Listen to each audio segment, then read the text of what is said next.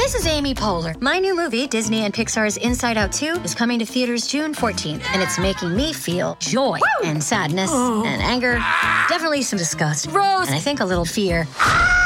But I'm also feeling these new emotions like anxiety, embarrassment, envy, and ennui. It's what you call the boredom. Okay, that one was weird. It's gonna be the feel everything movie of the summer. Disney and Pixar's Inside Out 2, rated PG, parental guidance suggested. Only in theaters June 14th. Get tickets now. We took it all.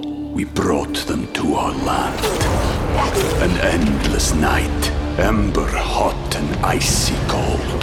The rage of the earth. We made this curse. Carved it in the blood on our backs. We did not see. We could not, but she did. And in the end... What will I become? Senua's Saga.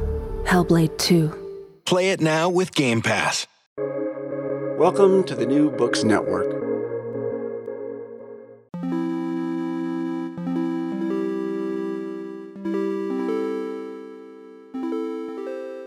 Hello and welcome to New Books Network. I'm Pierre Delancey.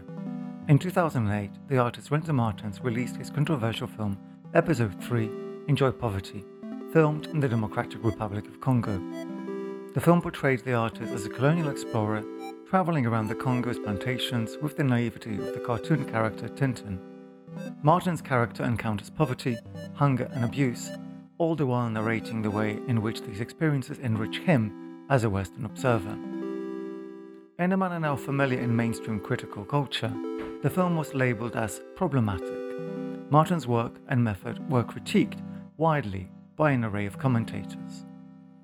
Some have changed their minds since in light of Martin's further work.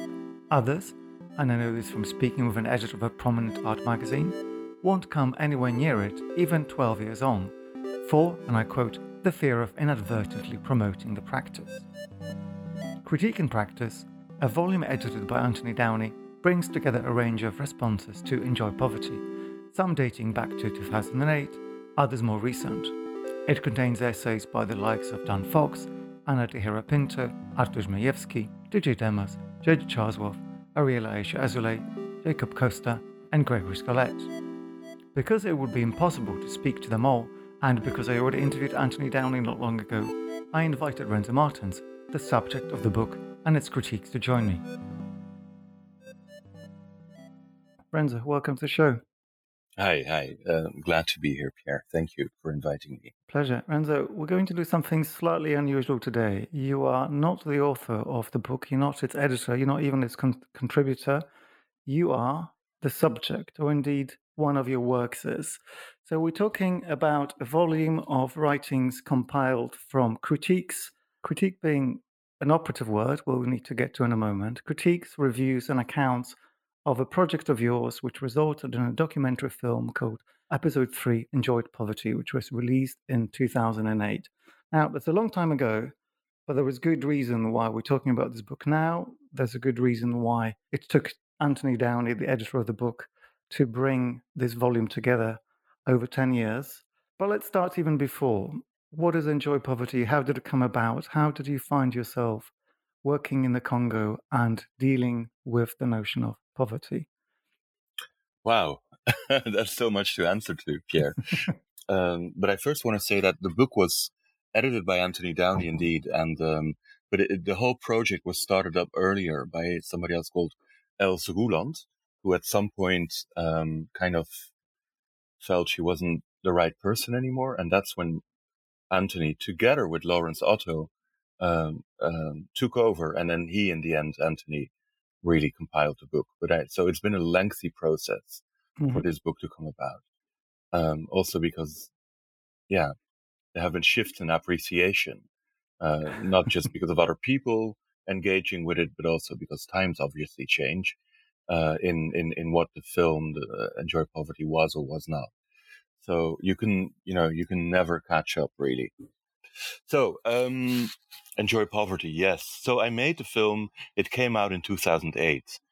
And why did I make that? What was the reason?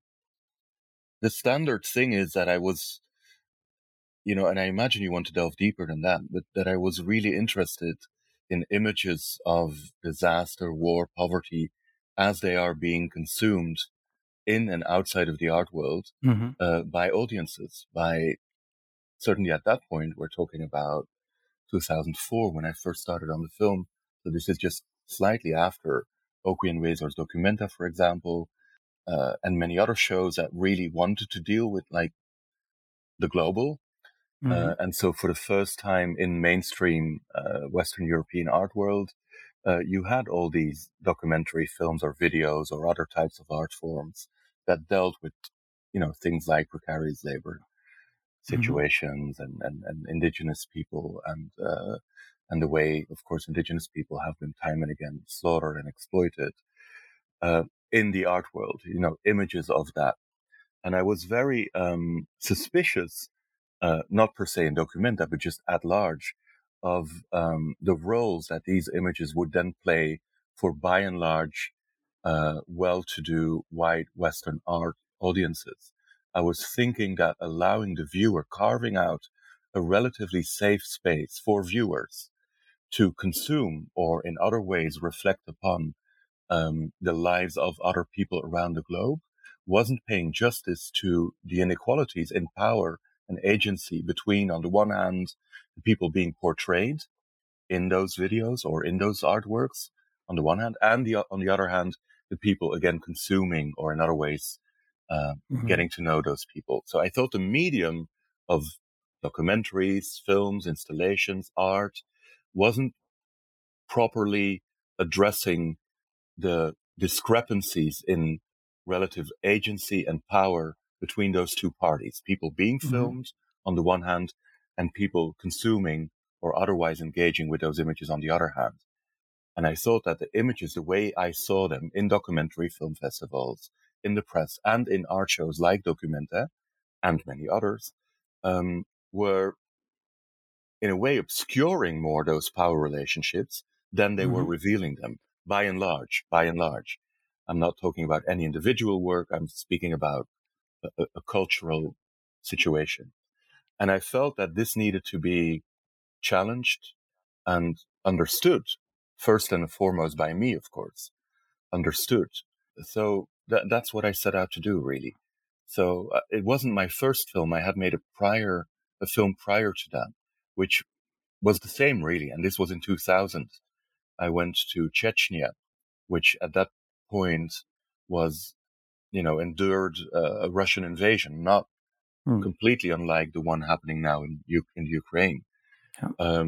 So it was a real war situation, and it was very dangerous to go there. People had been abducted and kidnapped, and it was really far out to go, even if there wouldn't be a war, actually. But now there was a war, and it was really disastrous. So I went there, and I already had made as my singular goal to not paint a picture of the war, but to paint a picture of the power relationships between those stuck in war in various forms and capacities, on the one hand, and the people seeing those images, whether in art or media or journalism or documentary films. So I went to Chechnya. So again, this is 2000, in a way as what I thought to be as a representative of the spectator, and I kind of embodied that spectator. That's what I tried. Not only the spectator, I was also making a film, of course, but embodying the spectator in war. Yeah. Spectator of war, embody that spectator in war, with the single goal to, again, reveal or understand the power relationships at play. So I did that in Chechnya. And so with Enjoy Poverty, I thought I could up the stakes. I could make it more, I could make it more intelligible.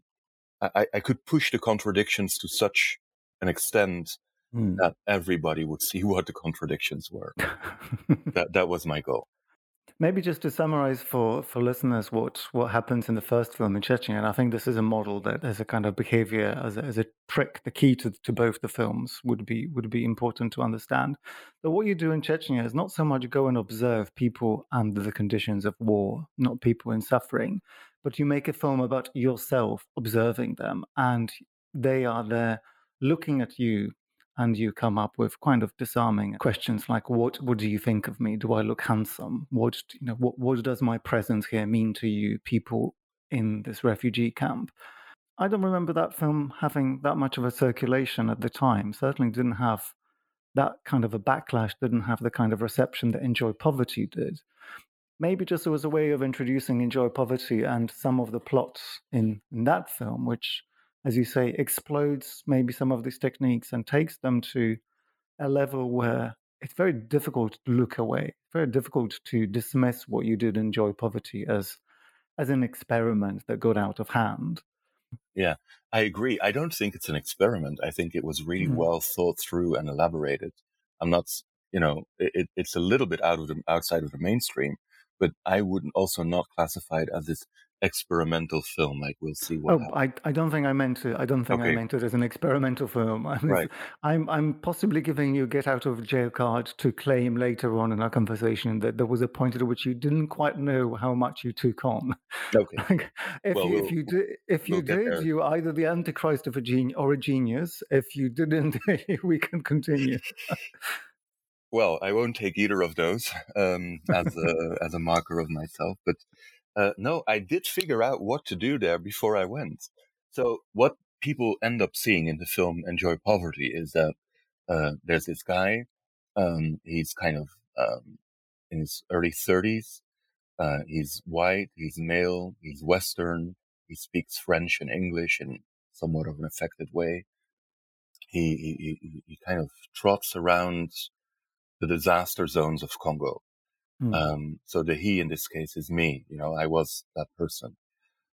I encounter situations that kind of stand in for the structural inequalities in this world. So I go, for example, to mining zones where there's been constant war for at least 10 years, and where the UN then intervenes to, quote unquote, stop the war, but also at the same time offer the gold concession to some Western company. So what you see is that local people, Congolese people, fight, militia groups fight over gold. This is disastrous for the population, who is, pushed to the brink of extinction in certain areas. And then the UN comes in, stops the war, and offers the same gold to a foreign company. So while bringing peace, it's also another system of extraction. And this is structural. This is all the time.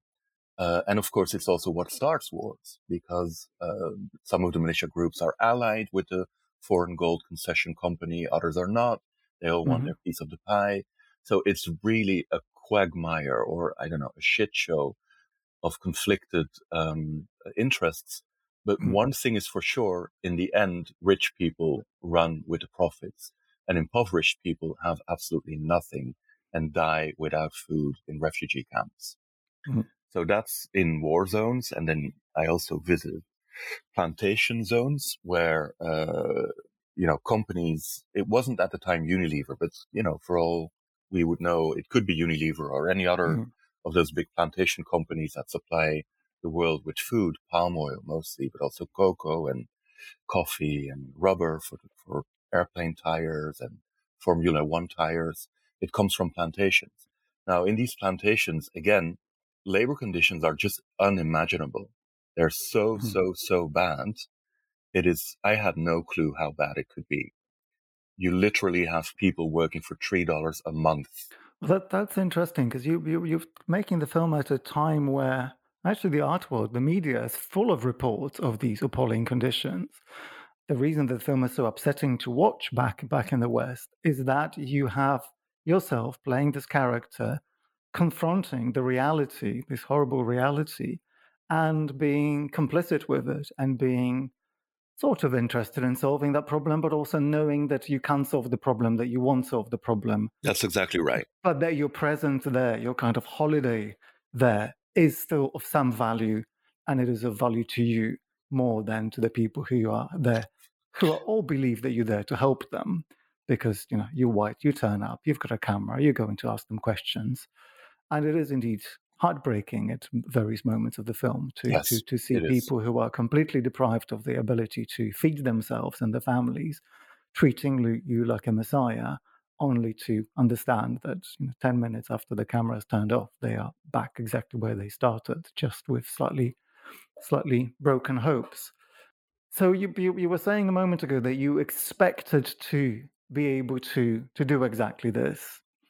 So I want to ask you a little bit about how you upped the ante, so to say, from just the depiction of the horrific state of affairs in which Unilever, to all intents and purposes, and therefore we as shareholders are responsible, but we have this fantastic way of second-hand engagements in which it's got, none of this has anything to do with us down the line.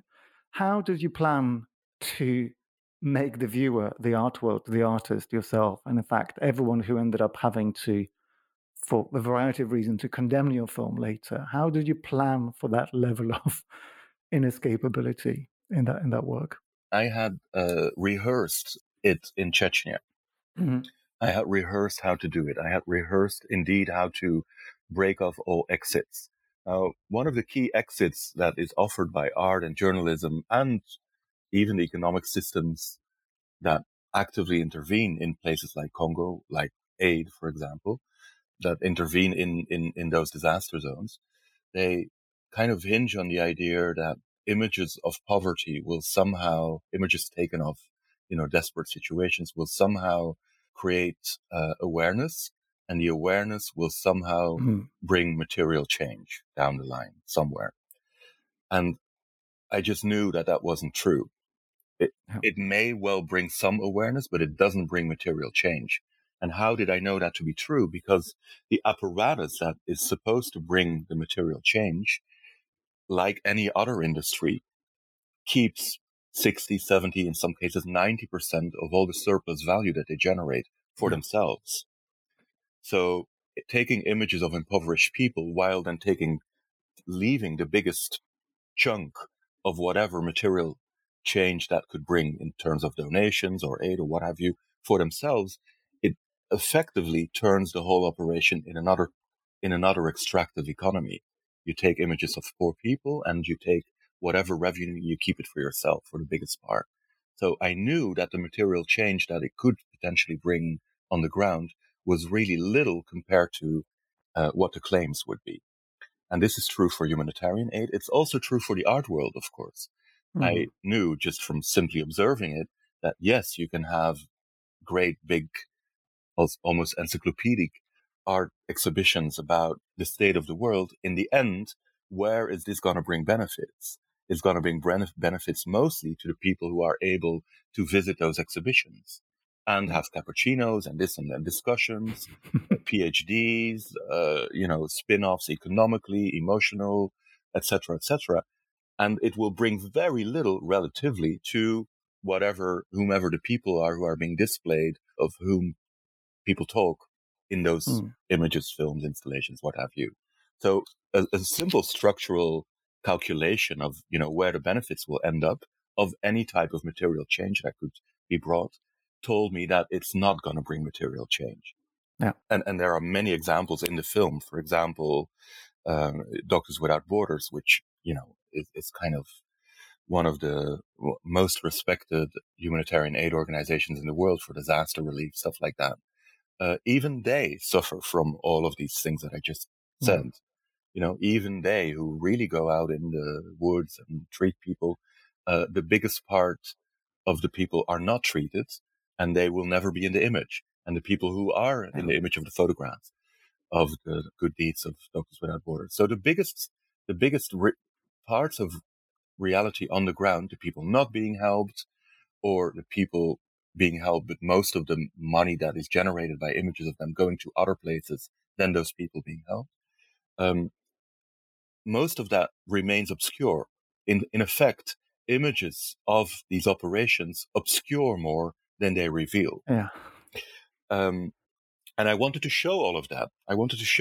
But how to do it? So I rehearsed some of the strategies in Chechnya, employing myself, like casting myself almost, as this indeed white, white male artist, of course, from a rich capitalist country, the Netherlands in my case, going out, being concerned, and in the end, making images, playing the part, and in the end, going home with some art piece. It's maybe good to say that I didn't only rehearse it myself. I think probably 90% of every single word I utter in Enjoy Poverty is a literal quote from other people. So when I say, for example, one of the most grueling scenes is when I'm in a plantation and people say that they want to just, get out of poverty. And I explain to them, well, chances that this is going to happen, you getting more money, are really, really slim. It's probably not going to happen. Probably in 10 years, you'll still be poor like you are now. It's funny to know, to observe that this is more than 10 years ago. And indeed, the situations are exactly the same on most plantations. So it wasn't exactly like a lie that I was telling her. And then I say, well, we hope you bring something and this and that. And I say, no, I won't bring anything. I'm just enacting the status quo. And then they can see that they will try and be happy despite being poor. And then I commend them for them and say, that's really great. And observing your suffering really makes me into a better human being, is what I tell them, which is gruesome. But it is also an exact Angelina Jolie quote when she's sent out by UNHCR into, the refugee camps in, I don't know where she went, all over the globe. This is exactly what she says to the CNN camera. Maybe she doesn't say it to the people that she just met, but she says it to anybody who has a TV and switch on CNN. Yeah. Observing these people suffering makes me a better human being, or helps me being a better human being. So I thought, if that is what impoverished people have to offer me, aside from all the resources that are being extracted from them, aside from me being able to make a film about it and then exhibit it in art shows, maybe this is the added value that they really bring me. So if that's true, let's just, create a level playing field and bring that argument into the dialogue and see how gruesome it is, how indeed it is gruesome to say that. But if it's gruesome, then it's not just gruesome for me. It's also gruesome for Angelina Jolie and UNHCR apparatus. Yeah. So let's talk about the critique that you received when the film was circulated in 2008, 2009. I remember seeing it quite early on, and I think like the vast majority of people within the art world at the time, my first reaction was that of revulsion. It didn't last long, which is why we're talking now. I've been a fanboy for your practice for quite a while, but it did take a long time for these kind of great suspicions to recede. And if I remember correctly, and also readings through, this is why the book is incredibly interesting for anyone interested in the interaction between art, the art world, and politics, and the image, why it's so interesting to look at a chronological catalogue of opinions and reviews and essays written about the work. The critiques go somewhere from, on the one hand, this is all complicit, Martens is making money, he's making a living of exploiting those people. He's not as good as Oxfam or Médecins Sans Frontières, so, this is just a corrupt artist. So we must therefore pretend that he's not a good artist because, God forbid, artists should be like that. So that's kind of one critique, which was probably enough for most critics. And the other thing that you already alluded to, which I think plagued me for a little bit, is the violence of this kind of utterance. This is not going to work for you. And I was thinking at the time, I remember about, how we have certain gradations of ethical training in, say, the healthcare system. Like, who is allowed to tell a patient's family that the patient died? A hospital porter mustn't do it. You have to do it following a certain protocol. Yeah. And what you do, of course, in the film is you break that protocol over and over again, and each time with slightly more brutality before you go into this kind of completely trivializing. But it's okay, you're going to be poor, dance around, let's have a party, and you have this neon sign that says "Enjoy poverty, please," and it kind of daintily flashes, which is your kind of aesthetic brand for this whole exercise. So, given that I've got you the subject of critique, I want to ask you about your experience of living with all of this critique. some of which has been, savage for an artist. Some of it is still in the book. Some of it was much more thought through. But I'm sure it wasn't a lot of fun to deal with it in person. So how did you treat that? Like, does the character you had in the film, developed for the film, continue then to absorb and kind of have this critiques wash over him? Mm-hmm. Well, the critiques weren't exactly new to me. I think some of them, I invented them myself. That's why I do these things in the film. Yeah. Like if in the film I say, and I'll stick with the same line, when I say in the film to impoverished plantation workers that probably they're going to remain as poor, and the chances that their situation, their circumstances are going to improve anytime soon are really slim, and that I advise them to try and be happy despite being poor. And then I say that their suffering makes me a better human being. You can't invent any of that and then put it in an edit of a well-thought film if you're not aware of how gruesome that is. You don't do it by accident. And as I mentioned, almost every line that I utter in the film is a direct quote from either a media personality, a well-known person, or from World Bank official messages, official policy messages.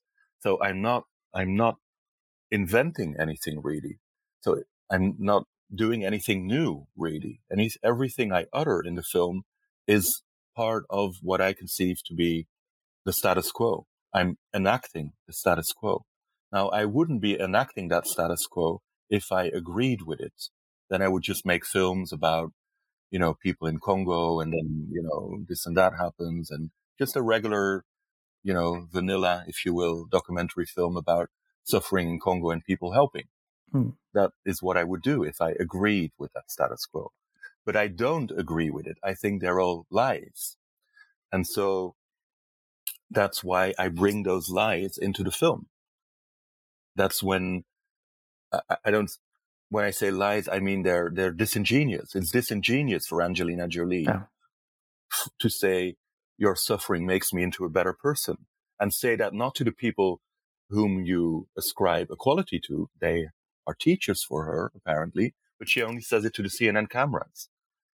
So I thought, if that is true, and if it's true for her, it must be true for me, then I should say that to those people. You are actually giving me a service. You're helping me be a better person. That's the state of the world that we are in. That $100 million net revenue Hollywood star can go to poor people, beset by war and disaster, and then say to the global audiences that these poor people help her, while not really giving them anything. That's what she does, right? She hasn't said that to any of those people. She hasn't given them the badge like, hey, thank you. You really helped me. So I thought, let's see what that really means. So that's what I do in the film.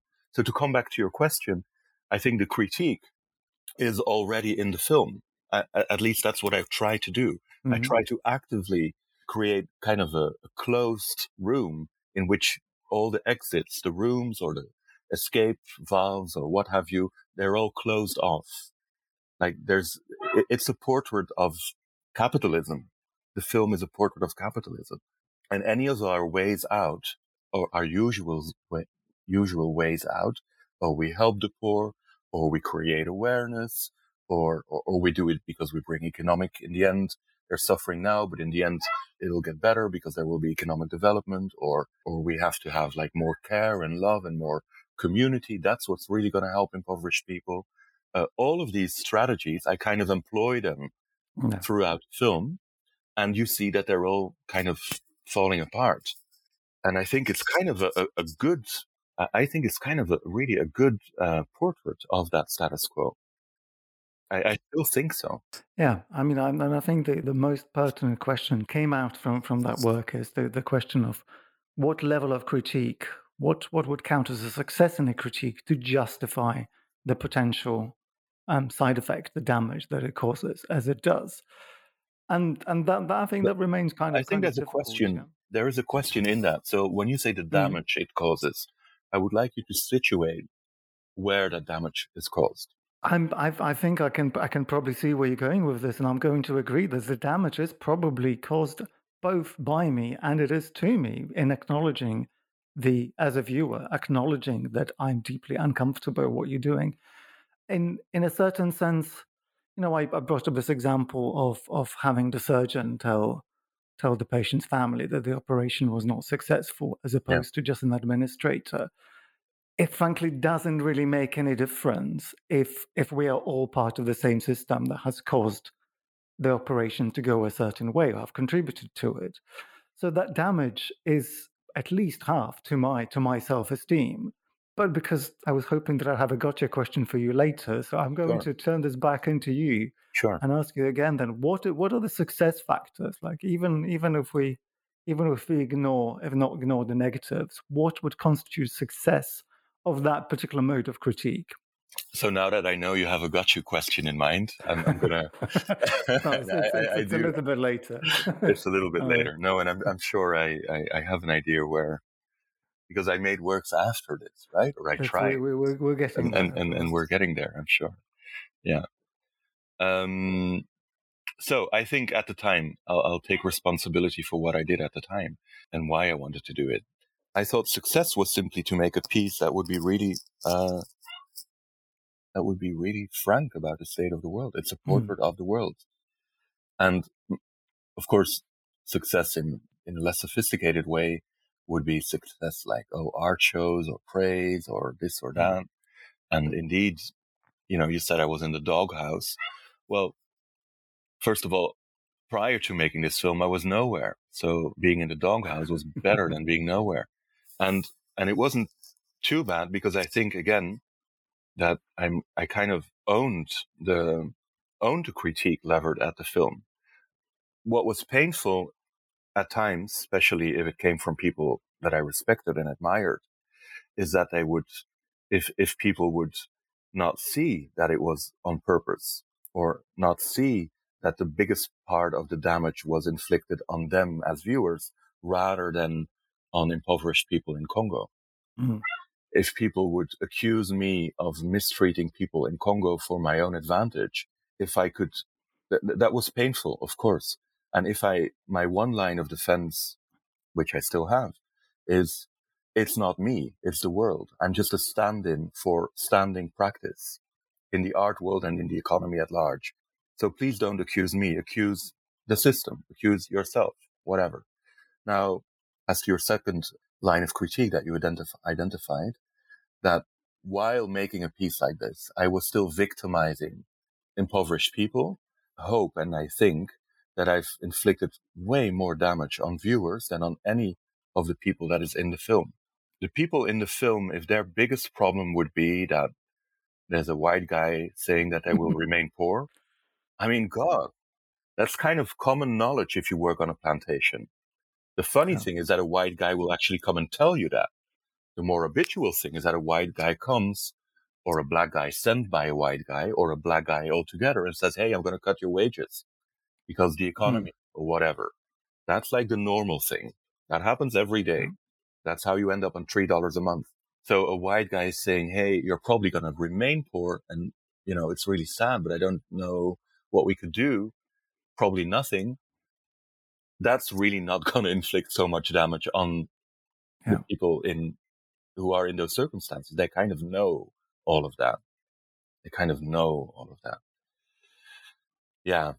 So I think where it inflicts damage is on the self-image of art consumers or art lovers or art, people involved in art, who we like to think that we are somehow miraculously a force for better or for good by engaging with people in impoverished areas, that somehow miraculously this will bring material benefits for the people who are being portrayed or whose work is being shown or what have you. And sometimes it does, certainly.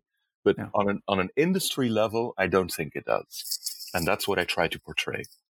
I have a feeling that actually a lot of this critique, as fierce as it might have been at the time, has not really been absorbed by the art world. And So as a slight aside, I'm going to propose that the most recent edition of Documenta, curated by Rang Rupa, is a strange result of the art world failing to recognize what it is that you've just described, this idea that art liberates the world through just shining a light onto situations without necessarily following through on any particular material demands and political demands. I would agree with you, but there's one difference with the current Documenta, and that is that, at least from what I understand, on a surface level, it's really a Documenta made by groups of artists, collectives, who representing people who would otherwise be the subject of such art. And now, from what I understand, again, on a surface level, people are representing themselves. And I think that in and of itself could be a big difference. That's maybe a fantastic segue to talk about the work you've made since Enjoy Poverty, since 2008, which maybe responds to some of this description. So after you made the film, you co-founded the Institute of Human Activities, which set about trying to open an art center in a place called Lusanga, formerly known as Leverville, which is a plantation in the middle of the Congo, the Democratic Republic of Congo, formerly owned by Unilever, the Lever brothers. How did that come about, and how does that connect to the legacy of Enjoy Poverty? So the film kind of struck gold. Okay, but I thought it doesn't really... Yeah, I thought there was one missing part, really, and that is the fact that even this piece, and I knew this in advance, of course, but even this piece in the end is being shown in well-to-do, urban art shows in global cities for well-to-do audiences. Almost invariably, it would be for people who, have the time, the energy, the resources, the education, etc., to deal with art. So I thought, well, this piece too, even if, it supposedly deals with impoverished people in Congo and how they do not benefit from the art world, that's certainly one of the key problems addressed in Enjoy Poverty. The film does the same. And I knew that the film would do the same. Of course, that's why I made it. But still, I thought, if there is a way out of this scheme, then more self-reflection will not cut it. And so if there is a way out, if art is not only to either please or displease people in the art world, if it is to really engage with those global circumstances, economic circumstances more than anything, then I can't suffice with just making critical art, however good that critique is. Like, the prospect of making another Enjoy Poverty was completely alien to me. And so I kind of made this little scheme in my mind. I mean, a schematic analysis of how the art world operates. And I thought, okay, on the one hand, you have these zones of extraction. And certainly not Congo-Kinshasa, where, you have very rich people and you have an art scene and you have even museums and galleries and what have you. No, the zones of extractions are the mines and the plantations, and the slums, where people who flee the mines and the plantations end up. So these are zones of extraction, and they're subject matter. They're zones of extraction in the way that the diamonds and the gold and the cocoa is extracted from it. They're also zones of extraction in the way that you can take content from it and then put it in art shows. I thought, unless there is a feedback loop into those zones of extraction, economically, not exclusively economically, but also economically, then I don't want to do it anymore. I'm not going to make another extractive film, even if it deals with extraction, as I think Enjoy Poverty, in the most brutal way that I think is imaginable, for me anyway, that I can imagine. It deals with extraction. I'm not going to make another piece that is extractive in that way.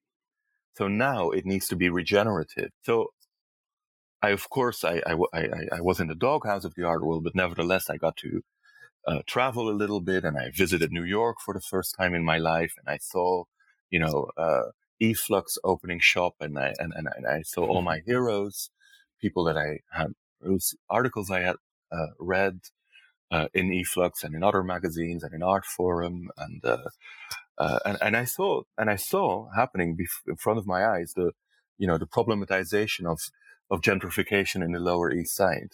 So, the very common analysis already from the 1980s that art pretends to be about social justice and critique and analysis and this and that. But what it does in material terms is just make real estate prices rise. And we all know it's true. And we all, we're all stuck and this and that. And okay. And I thought, well, if that's the way it is, whether we like it or not, if that is the way it is, maybe this can be actively employed. So what I imagined is we can build a reverse gentrification program on one of these plantations to actively use this, call it a side effect if you want to, or call it the ultimate goal of art if you want that. The fact that it accumulates capital and makes real estate prices go up and creates shops and, boutiques and whatever, all of that, we can, rather than dismiss it and close our eyes for it and, we can actively employ it. So that's what I thought. These are simple ideas, I concede, but I thought let's just these are ideas that were circulating quite a lot 10 years ago, and even before that. Richard Florida is credited, I think, with creating quite a lot of Western cities regeneration plans, with the proposal that creative workforces bring with them prosperity just by sheer virtue of being creative. Yes. It's not like we haven't seen that come to a pass in the West over the last 10 years or so. Yeah, it was employed a lot, but it wasn't employed. It was looked down upon in the critical art world. It was employed, of course, like every museum in the West employs, while it's being either founded or financed, employs these narratives. But artists, the section of artists that I would like to be part of, which is like critical artists engaged with the position of art in political and economic structures. That's the type of art I like. Mm-hmm. Those types of artists very often simply dismissed gentrification, dismissed the fact that art would also generate capital, or only wanted to look at it critically. While, of course, even the shows or the texts or the this and that would be published in parts of the world that would be gentrifying fast, like New York City or Berlin, the key example, of course. So I thought, rather than being critical about it, sure, I am critical about it, sure, of course, but let's employ it. It seems to be inevitable. Let's employ it. So that's what I try to do, to try and employ that. So that's when the reverse gentrification program, when I imagined it, like provisionally, and I like the first step was to identify a place where it could potentially happen, which is a former Unilever palm oil plantation in Congo. Significant because Unilever was a big funder of the arts, most notably in London at that time, Tate Modern in London, the Unilever series with Tino Segal and Ai Weiwei and Olafur Eliasson, and all of them funded by Unilever to do art. So I thought a Unilever plantation is kind of a perfect place to kind of jumpstart this regenerative art, in which we would use the gentrifying powers of art to reverse what gentrification is, for whom it has significance, and where capital would potentially accumulate. So that's what I wanted to do. Yeah. We took it all. We brought them to our land. An endless night, ember hot and icy cold. The rage of the earth. We made this curse. Carved it in the blood on our backs. We did not see.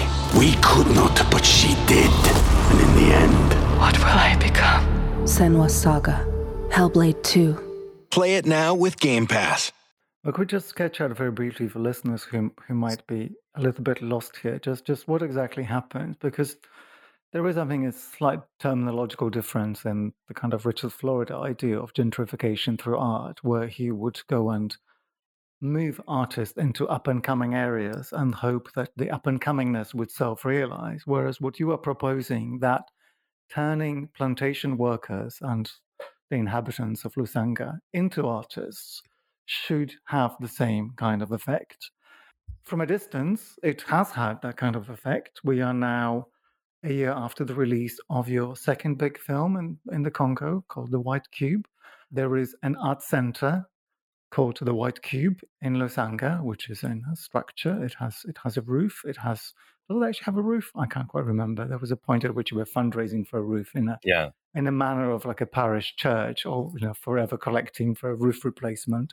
You work with a collective of artists who are based on the plantation, who exhibit internationally, sometimes alongside you, sometimes under their own name of the organization, sometimes individually. But I think we have to unpack a little bit what it is that is happening here, because this would be lovely to say that we taught the man to fish and he was able to feed himself forever.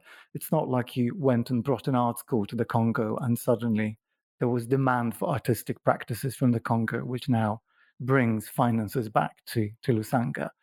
Now, first of all, I'm not a very good fisher myself, so I really could not teach anybody to fish. But luckily, people are really great fishers themselves all over the world, and also in Lusanga and Congo. Of course, the very region where the White Cube has been erected. This region has been part of the art world kind of forever in many ways. Like, first of all, the people employed by Unilever on the plantation were not exclusively, but were often of the Pende people, who have made kind of the masterpieces for the ages. Like the Metropolitan Museum in New York has, these highly prized and heavily insured masterpieces of Pende art in their collection. So it's not like people don't know how to make art. They do. And they have been doing so forever. So that's one thing. Another way in which the people in Lusanga have been actively involved in the art world is that they financed art exhibitions and museums, most notably in the UK, through their labor. Involuntarily, they co-produced the Unilever series. They co-produced Ai Weiwei's work. They co-produced Louise Bourgeois' work. They co-produced Bruce Nauman's work. They're in a way stakeholders in all of these artistic careers of some of the biggest artists of the 20th century. Yeah, they're definitely part of the art world in that way also. So it's just my point, like I needed to teach anybody anything about art. I did not. So the only intervention I think I needed to make was say, well, it's quite simple. There's really nothing to it. If art is able to accumulate capital in places like New York or Berlin or what have you, if art is interested in critical views on the global economy, of course it is, that's kind of the bread and butter of main art shows over the last 10, 15, 20 years. And if also there's the need that I feel myself, but we all feel it, that the subjects of critical art should be the ones making the art and not simply be subjects, should be allowed to be the voices that speak. If that is also true, and I think it is true. And if, on the other hand, these are all the possibilities that I paint. If, on the other hand, let's talk a little bit about the impossibilities. These are vast zones in central Congo where there has never, ever been a curator. Like no curator ever came to Lusanga or any of the other Unilever plantations to ask, hey, we're going to make a critical art show about the global economy, and we want the people who are part of, let's say, the extraction zones to be part in our show. Do you maybe make art? Zero. Like nobody ever came to those plantations. That has hundreds of thousands of people, many of them extremely talented, and some of them with real, I wouldn't say careers, but practices, artistic practices. Yeah. Zero. So that it seems like a very easy thing to put two and two together and say, well, let's build an art center here. All the incentives are there, the possibilities are there, and apparently nobody so far that I know of did it. So there's like an open field. We were at a moment where two different things are coming together, Renzo. And so one, and as much as Enjoy Poverty was critiqued widely, I think what you're doing now is receiving quite a lot of warm reception in the art world. I don't know whether the White Cube, the film, has circulated particularly widely, but the works that we're talking about, the sculpture works in particular, made by the artist on the plantation, the artist in Lusanga, have been shown to some acclaim in places like the Sculpture Center in New York. One of the times we saw each other was when your practice, but through that, their practice was nominated for the Artis Mundi Prize in Wales and Cardiff. So I think there is a recognition in the art world that there is a need to go beyond the representation, the first thing you critiqued. But I want to ask whether you feel that the extractivist model that you were critiquing originally is not still present in the practice as it is now.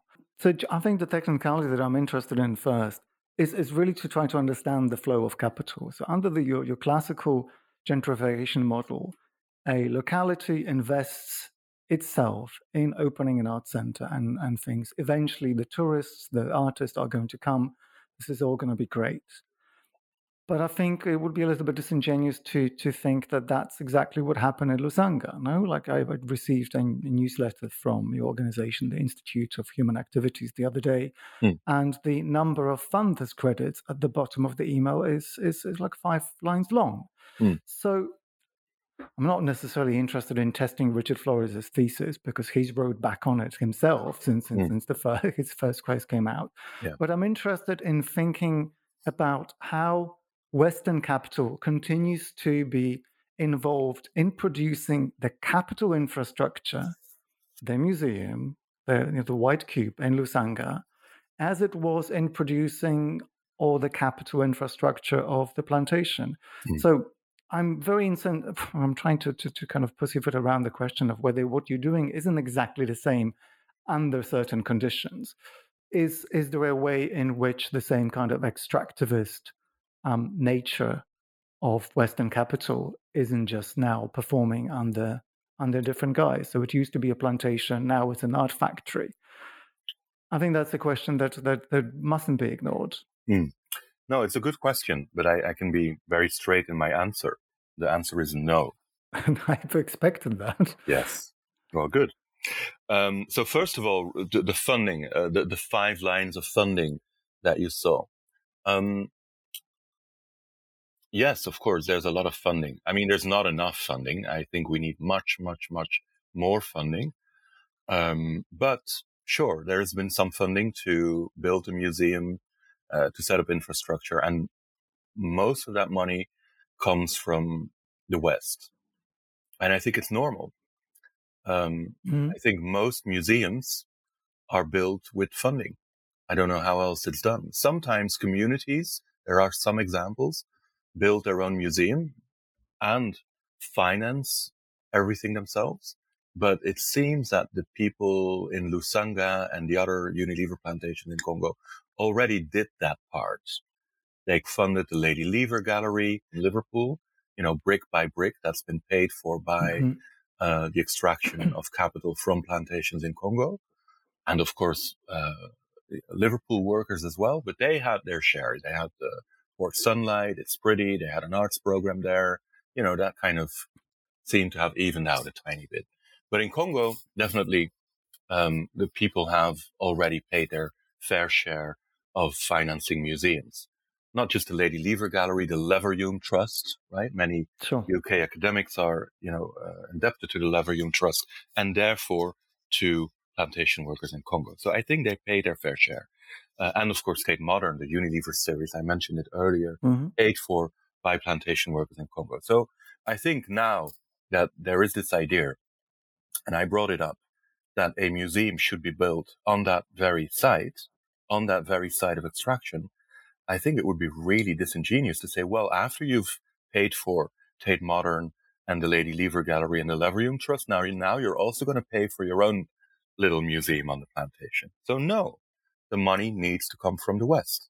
Of course, it needs to come from the West. And so I do what I can, and it's not enough, but I try to make sure that money comes. And it's a very modest museum. Like it's not, it doesn't even have like 2 stories or something. It's a modest museum. It's state of the art, but it's modest in its size. And every museum, like Tate Modern or any other museum, is built by patrons, benefactors, some government subsidy, a nice mix of all of that. It's not paid for by the people who come in and pay a ticket, or sometimes it's free, so you don't pay a ticket. So they don't pay for the museum. It's paid by by money that comes from either private individuals who are rich, or from democratically organized societies. So in this case, it comes from both. Just to make it clear, Renz, that's not actually the core of my critique. I'm more interested. That was just the first part. I wanted to. You made a big point about the 5 lines, so I wanted to first speak about that. And I think it builds up to your larger argument that this would be extractive. That now first there was an extractive plantation, and now there's an extractive art factory, as you call it. So there is an art practice. I don't think it's extractive. I think the contrary is true. The money that comes in from the sales or sometimes production budgets for art goes to the community. It doesn't go to me. I take 0% of that, as I should. I'm not saying it's great that I don't take any percentage. Of course I don't take any percentage. And of course I don't. And so I don't. So the money goes to the community, and the community uses it, first of all, to better their own life standards, and second, to buy land that, of course, belongs to them in the first place. They shouldn't have to buy it, but political, economic, military reality in Congo is such that if you don't buy it, you won't survive. Yeah. So if you want it back, you will need to buy it. Okay, so we buy it. We here being CATPC, the cooperative of artists, plantation workers in Lusanga. So if there is any extraction, it is also reversed. The money goes back to the community. Typically, a plantation tries to get money from, for example, Lusanga and bring it to London. Here, money is brought from, for example, London and brought back to Lusanga. But I think it's even deeper than that. I think it's even, to some minor degree, a kind of way to get outside of any extractivist logic. Because as soon as people own their own land, which they now do, you can build your own society to some minor degree. It's not all of the former Unilever plantations. Maybe that will come one day, but for now, it's just like, 200 acres or 300 acres or something to that effect. They're constantly buying, on which the community plants trees and provides food security and allows them to no longer cut the last remaining virgin forests to have fertile land and timber, etc., etc. So I think what it does is that through, of course, employing or taking a tiny stake in this art apparatus, extracting money from it to, with that money, build a world that can, to some minor degree, be free of that extractivist logic. Okay. I'm not going to apologize for phrasing my question clumsily and pushing you into delivering this fantastic defense of the project. I do not wish to question the actual movements of finance in your particular project. And as much as there's only hope for the world, it does come from this kind of traditional mode of decolonization where communities can be rendered autonomous from the systems of economic exploitations. But I think within all of this, what really still intrigues me is the limit of what it is that you're trying to do. And to take it away from maybe your individual project, it strikes me that the question of whether the art world, not art per se, but the art world as a fundamentally capitalist enterprise can be anything other than extractivist. That is the question that I think we might have to think about if we, as you have at points proposed, the model that you have developed here could be scaled. Now, the things that have become really interesting is to see how you've moved from the doghouse into this kind of decolonization. Actually, no, I'm not going to start describing you with the superlatives which you might not even want, but it won't have escaped you that over the last couple of years, the art world is hot on restitution and hot on decolonization, as a lot of liberal disciplines and liberal institutions are. You've also started a project with the Congolese artists, which is trying to ride on that, and I think in incredibly clever ways. But I wonder whether there isn't a very difficult point of dependency in the fact that it's fashionable for the art world to, at the moment, to think of itself as not racist, as somehow being inclined to give away the looted artifacts of one nation after another. I mean, there are millions of examples if we really counted them up properly. Yeah. And for me, the fact that I'm asking you this question, the fact that I feel free to ask you these questions, comes from a scene in your latest film, White Cube. There is a bunch of scenes where you're talking to camera, explaining the project, and there's a stack of books in one of those shots. And in one of them, the book we're talking about now, the Critique in Practice volume, is lying on top of underneath Robin DiAngelo's White Fragility. And I don't think that any of our listeners who have heard me before needs to be told that I think that's essentially race woo-woo designed to make everything worse while making liberals feel a little bit better about themselves temporarily. You don't have to say anything about the book or Robin DiAngelo, but the fact that we are in a kind of trend, which I really have to be suspicious of. I really don't see how a capital market like the art world does not, in the end, find a way of extracting resources from those who can least part with them. That's the meta question, essentially. No, I agree with the meta question.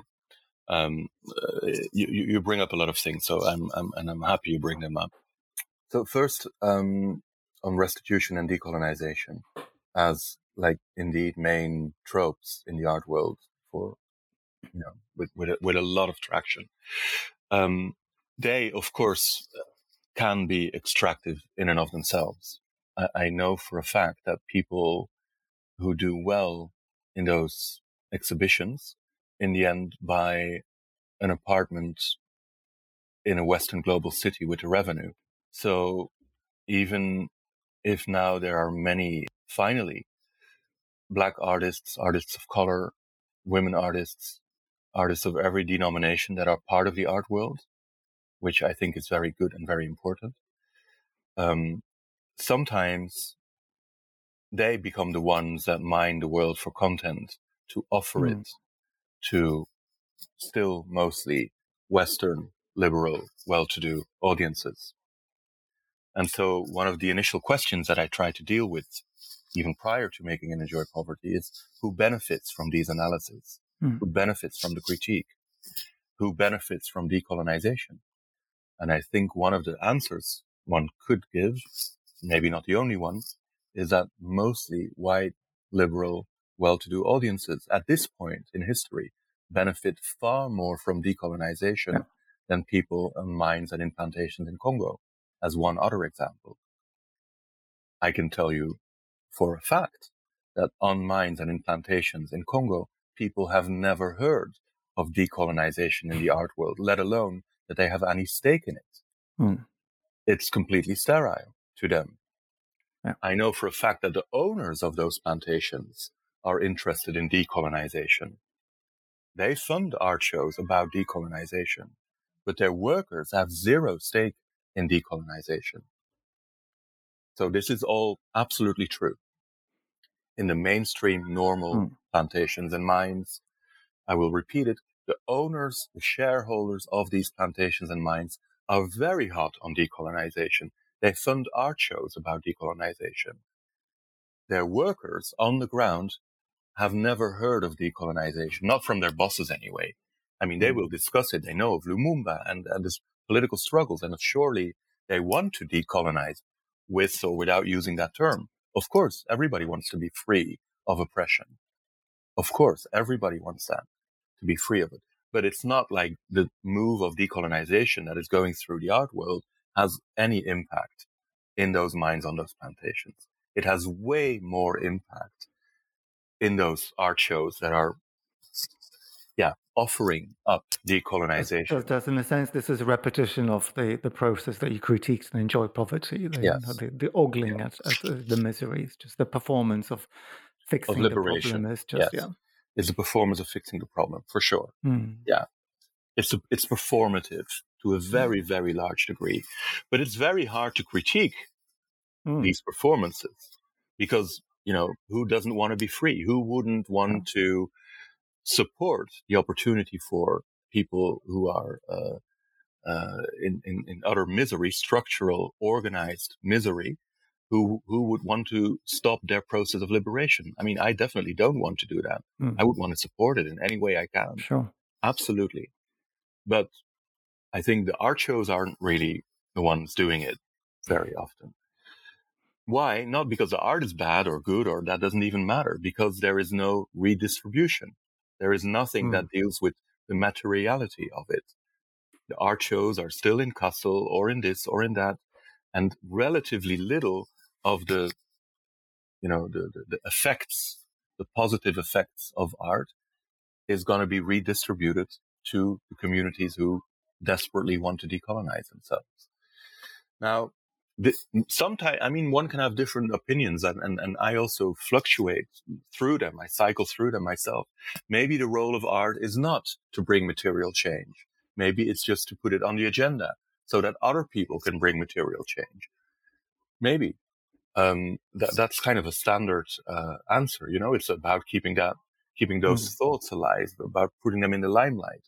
Maybe after having seen a decolonial show, people at the World Bank will also decide to decolonize, or companies like Unilever, after they've done a lot of advertisements saying that they are an equal opportunity employer and are against racism, maybe they will decide that people that worked for them forever on plantation in Congo also deserve a pension.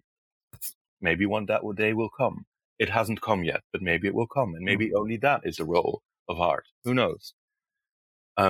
I don't have any other tool than art. Like, I'm not also a banker, or I'm not also a lawyer, or also a politician. My only tool is art, and I like to take it really seriously, as good as I can. And so I think within what art can do, certainly money is involved, certainly capital is involved, certainly different types of agency are involved. So again, why not employ them in the best way possible? So yes, I share some of your suspicion towards the tight embrace of Western art audiences of decolonization. It doesn't cost them so much to decolonize, unless it will also pay those pensions of those plantation workers on plantations in Congo. Yeah. Then it will cost something. Of course, that's where we need to get at. I want to get at that point. The pensions need to be paid. The minimum wage needs to be established there. Then we will have decolonization. Of course, not before that time. Now, there are some art practices that push for that. And I like to think that I'm part of one of those. Now, I don't think this project is as well regarded in these decolonial circles as you may like to imagine. I think I would love CATPC's work to be everywhere, because, it would be great. It would generate more money, more land could be bought, pensions could be paid, for example. But so it's way, way, way smaller than I would like it to be. And I think one of the reasons why it's made smaller is that people within that section of the art will look at it with suspicion still. And of course, that's legacy of Enjoy Poverty. I created it myself. I can't blame anybody. But they look at it with suspicion because it doesn't only point at the solution. The problems are also pointed at. The fact that the first batch of sculptures by CATPC was reproduced. They were originally made in clay, in like earth from the plantation, but they were reproduced in Cardiff, in Sculpture Centre and elsewhere, in cocoa and palm fat, in chocolate, if you will, from the plantation. So obviously that points at a problem. Chocolate is a consumer article that you can find in any cappuccino bar next to the museum, or in any department store, or we consume it, some of us at least consume it on a daily basis. And those people do not get pensions, right? The people working on these plantations do not get pensions. So by age 65, if you're kicked out of of the plantation because you can't work anymore, you'll either die of hunger or your children take care of you. So anyway, so the thing points at the problem, I think. Even building a white cube on a plantation is regarded by some as a provocation, and not a provocation in a good way. Like, oh, it's great that finally there's also a white cube on the plantation that funded Tate Modern. that would be good. But people see it as a bad thing. Like, why would you want to build a white cube which is white and which is Western and which is modernist? Why would you want to bring that a signifier of this extractive, murderous apparatus to a plantation? Isn't that colonial rather than decolonial? And why is there a white man involved? Me, Renzo. Can we take it seriously, really? Even the article you mentioned in the New Yorker asks all those questions. There's a fair amount of suspicion even in that article. It's great that it's in the New Yorker. It's extremely well written, but it's suspicious also. And I think the suspicion is really because it doesn't carve out. I think the project does not carve out a safe space for Western liberal art lovers. It does that to some degree, and we depend on it to some degree. Otherwise, it will never be shown. It will never be funded. It will die of hunger, the program and the people in it. But it also continuously points back at the problem. Why is there only one white cube? Why is there now a white cube? Why is there only one? Why wasn't there one before? Why are white cubes only in rich cities and never on the plantations that feed the rich cities? These are structural and important questions that the project asks. Yeah, I think that's a concerted defense of the project. Thank you, Renzo. I want to ask you, given all those difficulties, on which kind of activity the owners for its continued success or feasible replication, which is one of the things you were proposing over the years, where the owners lies. So to a certain extent, the question is about aesthetics and about where is art, where is the NGO, where are you an artist, where are you a charity administrator? And I think that's quite easy to dispense with that particular one. There's also an aspect in which the artist from Siete Passet, the collective, whose work is traded, I imagine, mostly in the West as opposed to within the Congo, and that's where the money comes from for the restitution, for acquisitions of land. The question of the quality of the work in the broader sense of that word is relevant. Is it on them to keep on producing work that will be exciting enough for Sculpture Center New York and its likes for the next 10 years? Or is it something that the NGO has to keep on doing? Or is maybe the aesthetic aspect, frankly, kind of irrelevant because there's an underlying tone? Maybe the Robin DiAngelo dig, which I've ascribed to you, is what actually drives the success. Maybe the aesthetics is in the liberal guild that is, for the moment, driving all the decolonizing forces.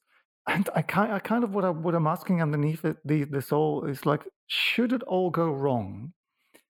And that's my kind of nihilism, because liberalism does make you a nihilist in the end, and that's possibly why I liked your early work. Should it all go wrong, who gets left with what? I'm almost channeling an art student who I remember asking you a version of this question at a really long time ago, a conversation in Vanna Bay Museum. Like, do your colleagues on the plantation at the least get left with beautiful art that makes them feel better about themselves, as we are told at art school art was supposed to do for us all? Yeah. So first of all, there is no NGO. You keep on mentioning a NGO. I don't know which NGO you refer to. There is no NGO here. The Human Activities, or the IHA, is not an NGO.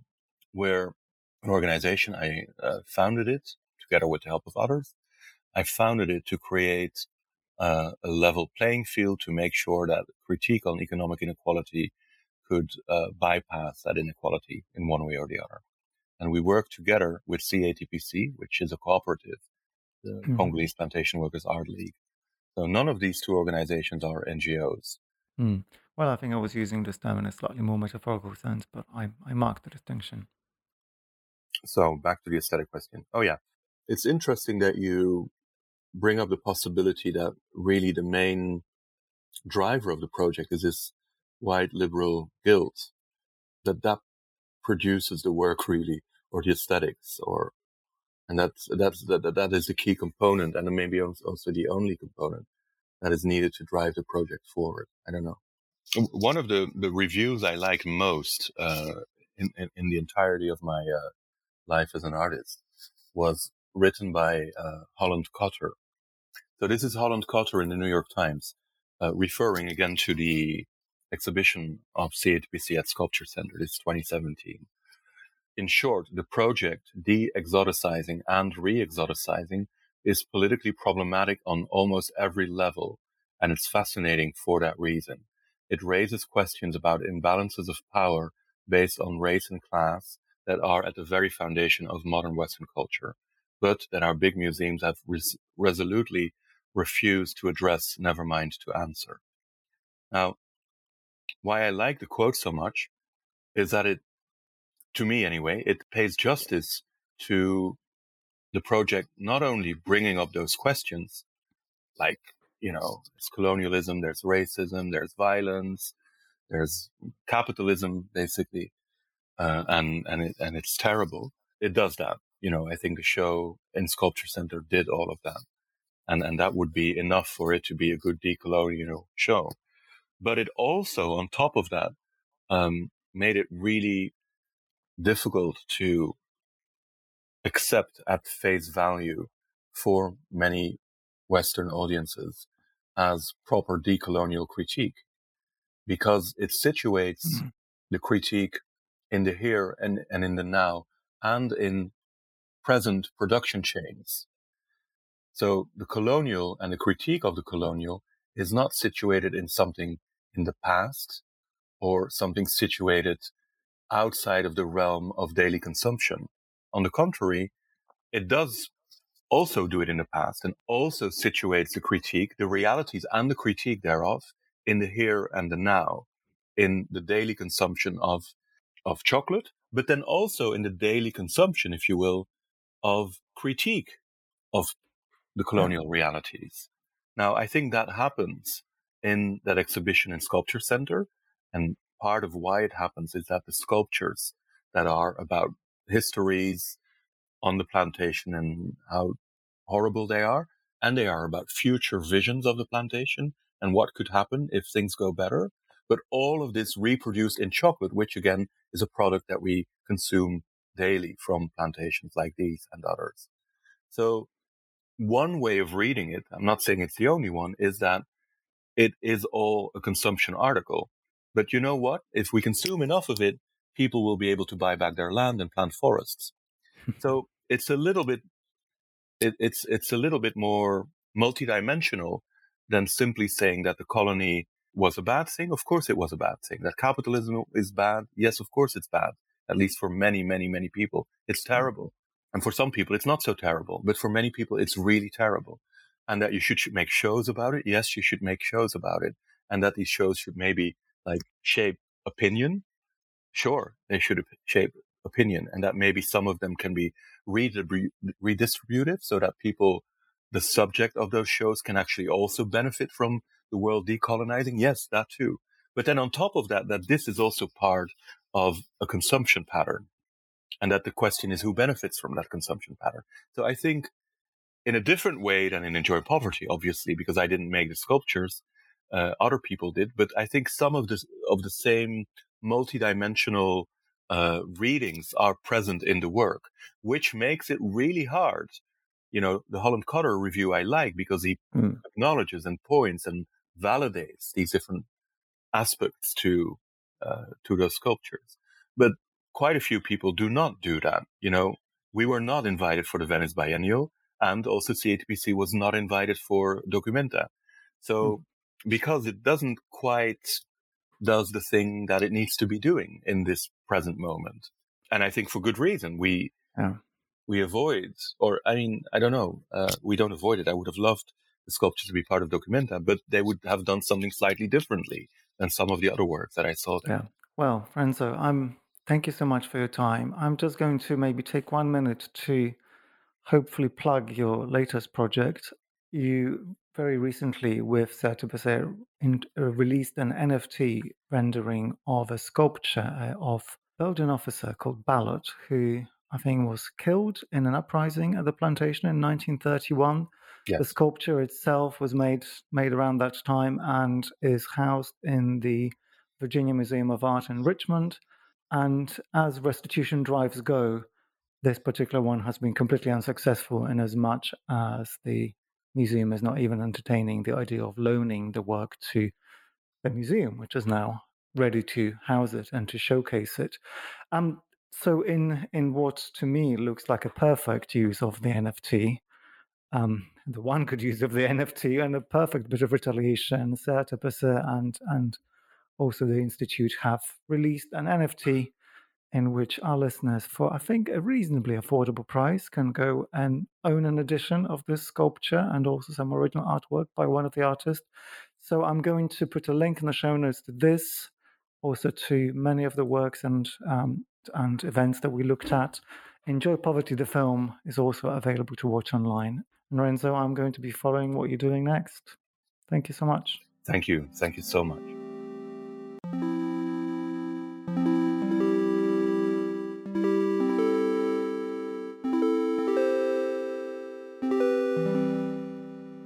Critique in Practice, Renzo Martin's Episode 3, Enjoy Poverty, edited by Anthony Downey, is published by Sternberg.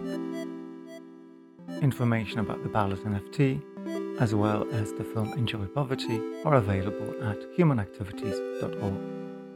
I'm Pierre Delancey, and together with Marshall Poe. Thanks for listening, and join us next time.